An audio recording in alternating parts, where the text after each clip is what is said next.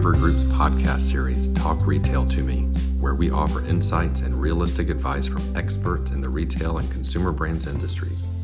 If you're new to Parker Avery and this podcast, we are a leading retail and consumer goods consulting firm with over 600 years of collective experience, both as consultants as well as leadership positions in the industry.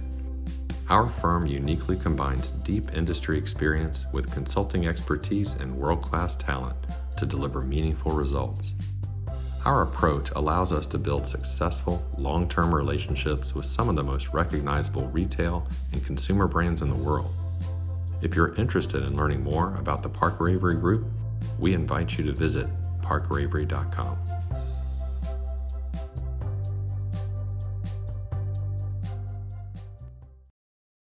This week, Parker Avery partner Amanda Estralago and I are talking with retail expert Julie Cheney, who joined the firm earlier this year.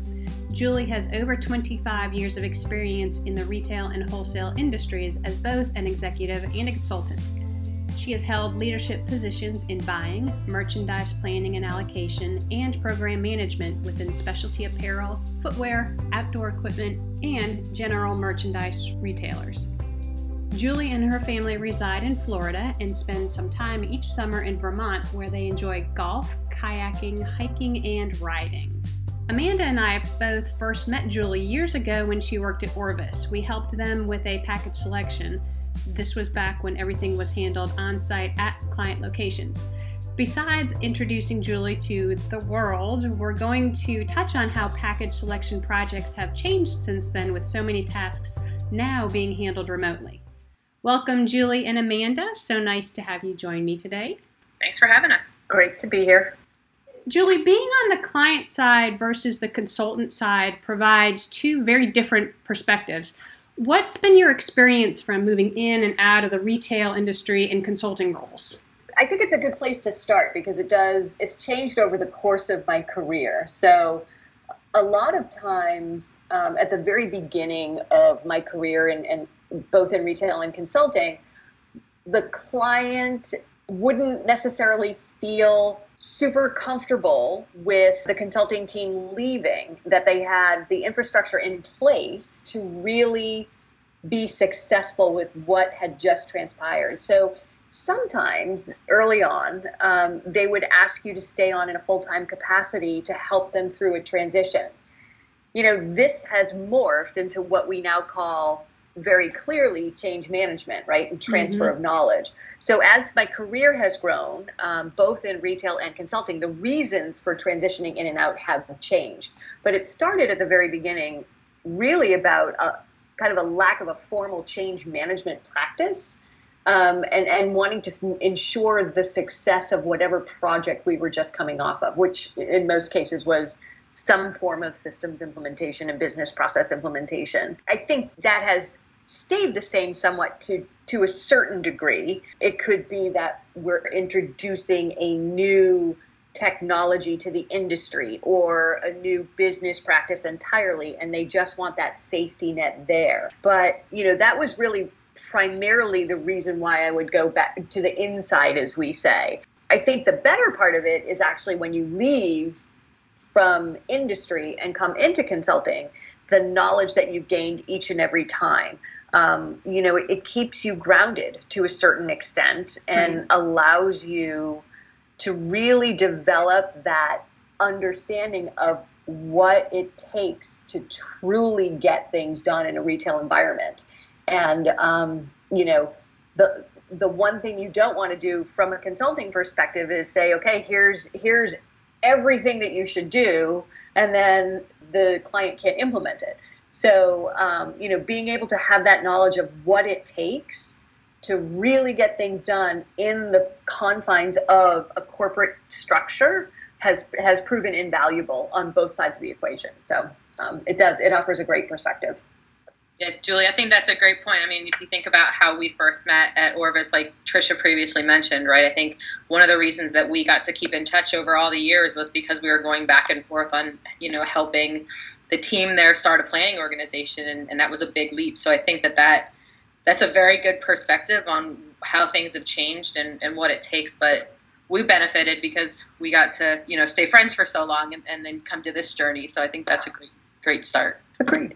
Julie, you've been most recently involved on a software selection project with one of Parker Avery's clients, and Amanda, you've been on a million of them. I don't know how many. A fair amount. A fair amount, both pre-COVID and during COVID. But besides obviously conducting requirements workshops and demonstrations and those types of tasks remotely, how do you think the remote environment has impacted the process, and what learnings do you both have from the new experience of conducting package selections in a virtual environment? That's a great question. I think everything has changed when it comes to doing it remotely. And I think the biggest impact has been the elongation of a project. It is far more difficult to stay on track in a remote environment. You don't have that captive audience, right? There's just a different type of challenge around. So most people that are working remotely have other things happening in their household at the same time that they're trying to conduct requirements gathering sessions or really put a cost-benefit analysis together on why the company should be spending potentially millions of dollars to do something. And so I think it's twofold. It's been an elongation of a timeline. I think that's been a big impact. And relationship building. Relationship building is, as we know, part of consulting and part of everything that we do. But, consulting is a business of relationships.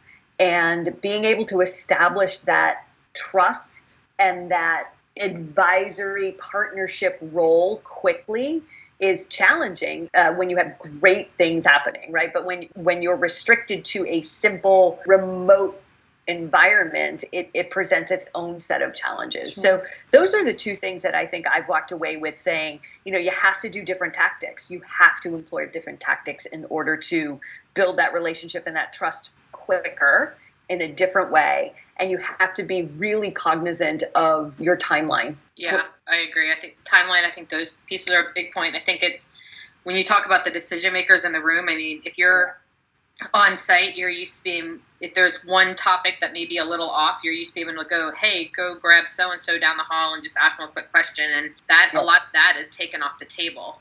So to Julie's point, it adds to time, it adds to the team ensuring right off the bat that they have the right decision makers, and because they can't just go grab somebody down the hall. So all of that remote piece has really impacted just how to get that piece of it done and make sure that you have all the stakeholders in the room to make the decision. And to Julie's other point, you're not there to, if they're having internal conversations to vet some of this and we're not there, there's a little bit of risk to that. And we're not there to just be like, hey, can you come in here for a second and just make sure we're thinking about this the right way? So between just the internal corralling and making sure that you can get to a final decision, all of those are impacted by this remote situation. Yeah, and Marty talked about this on the last podcast. We talked about remote implementations, and Marty echoed that same exact sentiment that he had some relationships already built prior to the implementation work at one client that he did. So it was a little easier. If you have that relationship already built, it's easier. But with this remote environment, even though people are used to being on screen, it is quite difficult. And he acknowledged that was something that you really have to work through. You have to work at much harder. Absolutely. Yeah. And Amanda and Tricia, I don't know how you guys feel about this, but, I've also found that as a consulting team, it's also far more difficult, right? Because when you're on the ground, when your boots on the ground with a team of consultants, the conversation that happens in the project room is invaluable. And so now you find that you have to actually have those conversations and schedule those conversations when you're in a room together. They happen quite naturally, right? And especially the selection that I'm currently working on is multi-streamed, and the interaction and the interfaces between each of the streams, not only systematically but process-wise, organizationally, they're immense. So you have to work that much harder to ensure that as a consulting group, you come together, right? So there's a different type of leadership within the project team that needs to happen when you're remote, not only just managing the project and managing the client engagement. So I think that's been if I had to add a third, I would add that as a third. Yeah, I 100% agree. And then the other piece that I would just tag on to that is, when you do the actual demos, right? One of the big things from a consultant that we do is we read the room, right? So if the software partner is upfront and we know the client well enough by that point due to the relationships, we're able to read body language and say, and help facilitate, stop or clarify. And a lot of that is taken out of play because we can't see the client's body language. We can't see who's on. So some of the actual package selection could get a little bit more difficult because you have a lot of follow-up to do because the client may or may not be willing to stop the software partner and ask questions during the demonstration. So then they hold everything and they get past the demonstration and they wait. Right. And then you get peppered with several questions that you have to go back and forth on. And normally those things would be things that we could handle at the moment and take care of the questions and actually show it. So it's not just a storytelling after the fact. So there's a lot of things that normally would happen to help us be more efficient and informative to help them make a better decision that we can't today. So there's a lot to be said for this process and being together physically. So that's a good lead into the next kind of topic, or it's a related topic. A couple of years ago, Amanda, you wrote this point of view focused on package selection. It was titled A Strategic Approach to Package Selection. In this publication, you outlined 5 key tenets to success. The first being form the best team of decision makers. Second, clearly define and prioritize your business requirements. Third is stick to the facts. Fourth, prepare the vendors. And fifth is prepare your team to make a decision. Again, this question's for both of you. Or have any of these become more or less important or dramatically altered due to how project environments have changed? Or are there other success factors companies need to consider besides kind of what you mentioned, that developing the relationships and understanding that the timeline will not be the same as they were pre-2020? I don't know that they've changed dramatically, at least in my mind, but I would say the first one, form the best team of decision makers, and the last two, preparing the vendors and preparing the team to make a decision, have become more and more important. The best team of decision makers, making sure that you've picked people that are dedicated, are ready to be engaged, meaning not multitasking during a software vendor demo. Wait, that happens? Yep, that might happen. Right, so all of those things happen, but you need the team to be willing to understand and take the time to get through it. And that just falls into, helping the team make a decision. But if you start out with a team that is not fully engaged or understanding of their role, the rest of these things become extremely difficult because they won't be able to communicate truly what they want or what the feedback is from a software perspective once they've seen it. And then preparing the vendor so that all the hard work remotely that you've done up until that point is translated in a way to the vendors that they can perform a good demo and make sure that it's tailored specifically to the client. It's not too generic that they just walk away with a ton of questions. And then all in that just prepares that team to make a good decision. But if you really don't do well in A and D, that process becomes super challenging. Yeah, I couldn't agree more. The tactics, I think, behind each one have changed, but the 5 tenets remain the same. And the preparation is absolutely front and center. What have you noticed? So in conducting, and I know, Julie, you came off of, I don't know how many demos you guys just did, but I know there were a lot. In this last 6 hours worth. Yeah, 9 of them. Yeah. Ouch. We're on the consulting side. So what feedback have you gotten from clients on these demos? Because these can be long and they can be exhausting from everybody involved. What kind of feedback do you get from clients?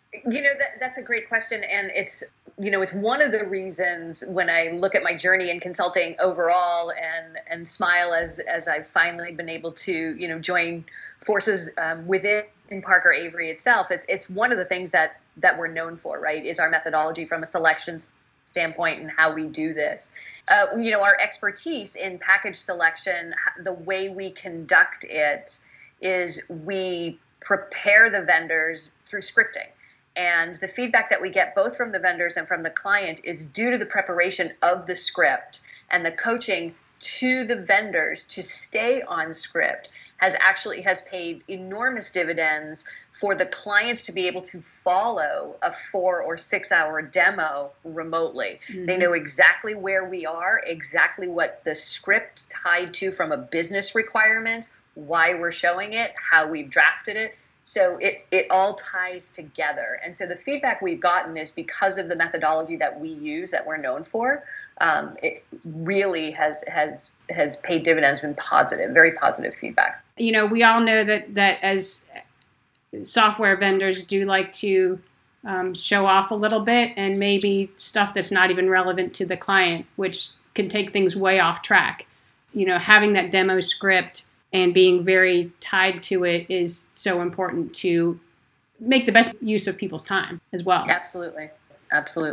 Now again, vendors will go off script, and vendors absolutely want to show off the bells and whistles and the shiny new objects that they're in there to show, and that's what gets people excited.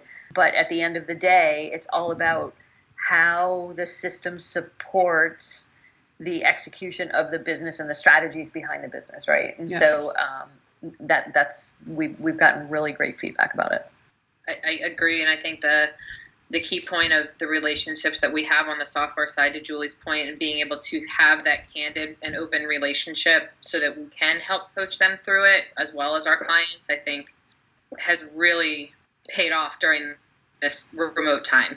If these were new and we didn't have relationships going in, I think these would be even more difficult. But that, to Julie's point, that whole process will pay off in a pretty large way at the end. We're almost at the end of our time, but wanted to give you both kind of your minute to the world based on your learnings over the course of the past year. What advice would you offer your retail colleagues if they're considering embarking on a package selection initiative? In a minute, what would you say to them? Amanda, I'll let you go first. What would I say to them? I would say pick a good partner to go through it and help educate. There are so many changes in the retail environment today, whether you're talking about cloud-based or science embedded into solutions. Julie talked about it. She hit the shiny object. They can definitely sideline you. I think having a good partner to bounce things off of and help guide you through that process is key. Those that don't have a strong IT or business process unit within their organization kind of go for the big guys and go with who they know and the names that are most common in the industry. And without having a lot of guidance to go into that can really make things challenging to make a decision and to get the solution that fits your business needs the best. So I would say be open, be ready to the willingness to change, but stay true to who you are, but absolutely pick a good partner to help through the process. Great. Julie, you're up. Yeah, I love that. I love that. And I would add to picking a good partner, understand your reasons. Understand why you're embarking on this journey. And remember that technology is a part of the solution, but it's not the only solution.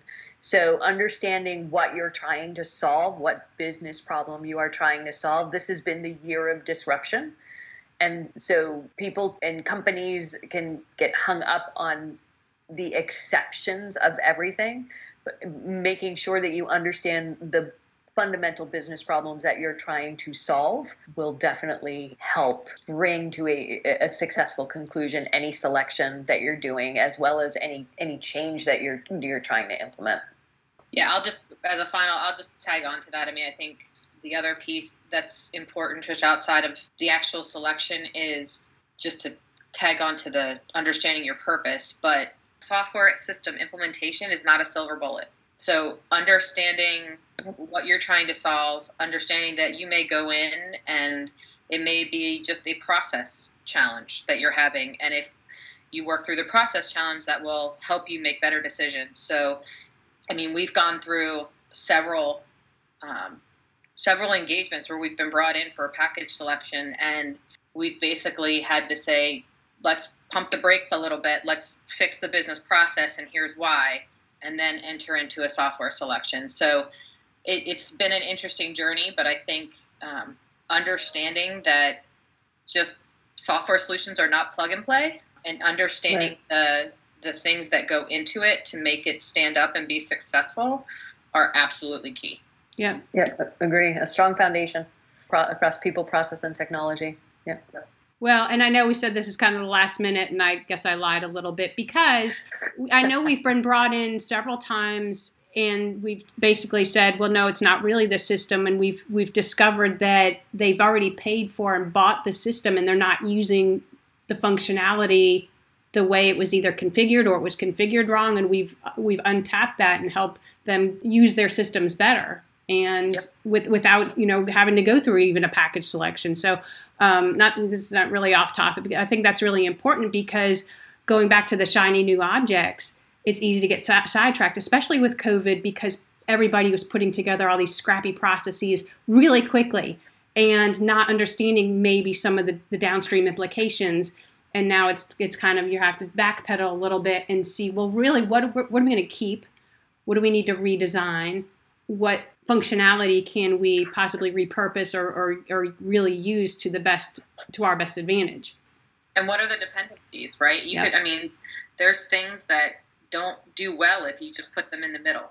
If what's feeding them is bad or not in a stable state, then what comes out of it is not going to be what your ended desire is. So really understanding the whole broader picture as you engage on a solution selection is absolutely paramount. Excellent. Well, ladies, thank you so much. I enjoyed, as always, our conversations, and I hope you have a great weekend, and we'll talk to you soon. Great. Thanks, Trisha. All right. Thank you. Thanks. So that wraps up today's episode. We hope you found value in the content and in the discussion. If you have any questions and would like to reach out, please feel free to visit our website at parkeravery.com. We also invite you to join our conversation on LinkedIn. Just search for the Parker Avery Group.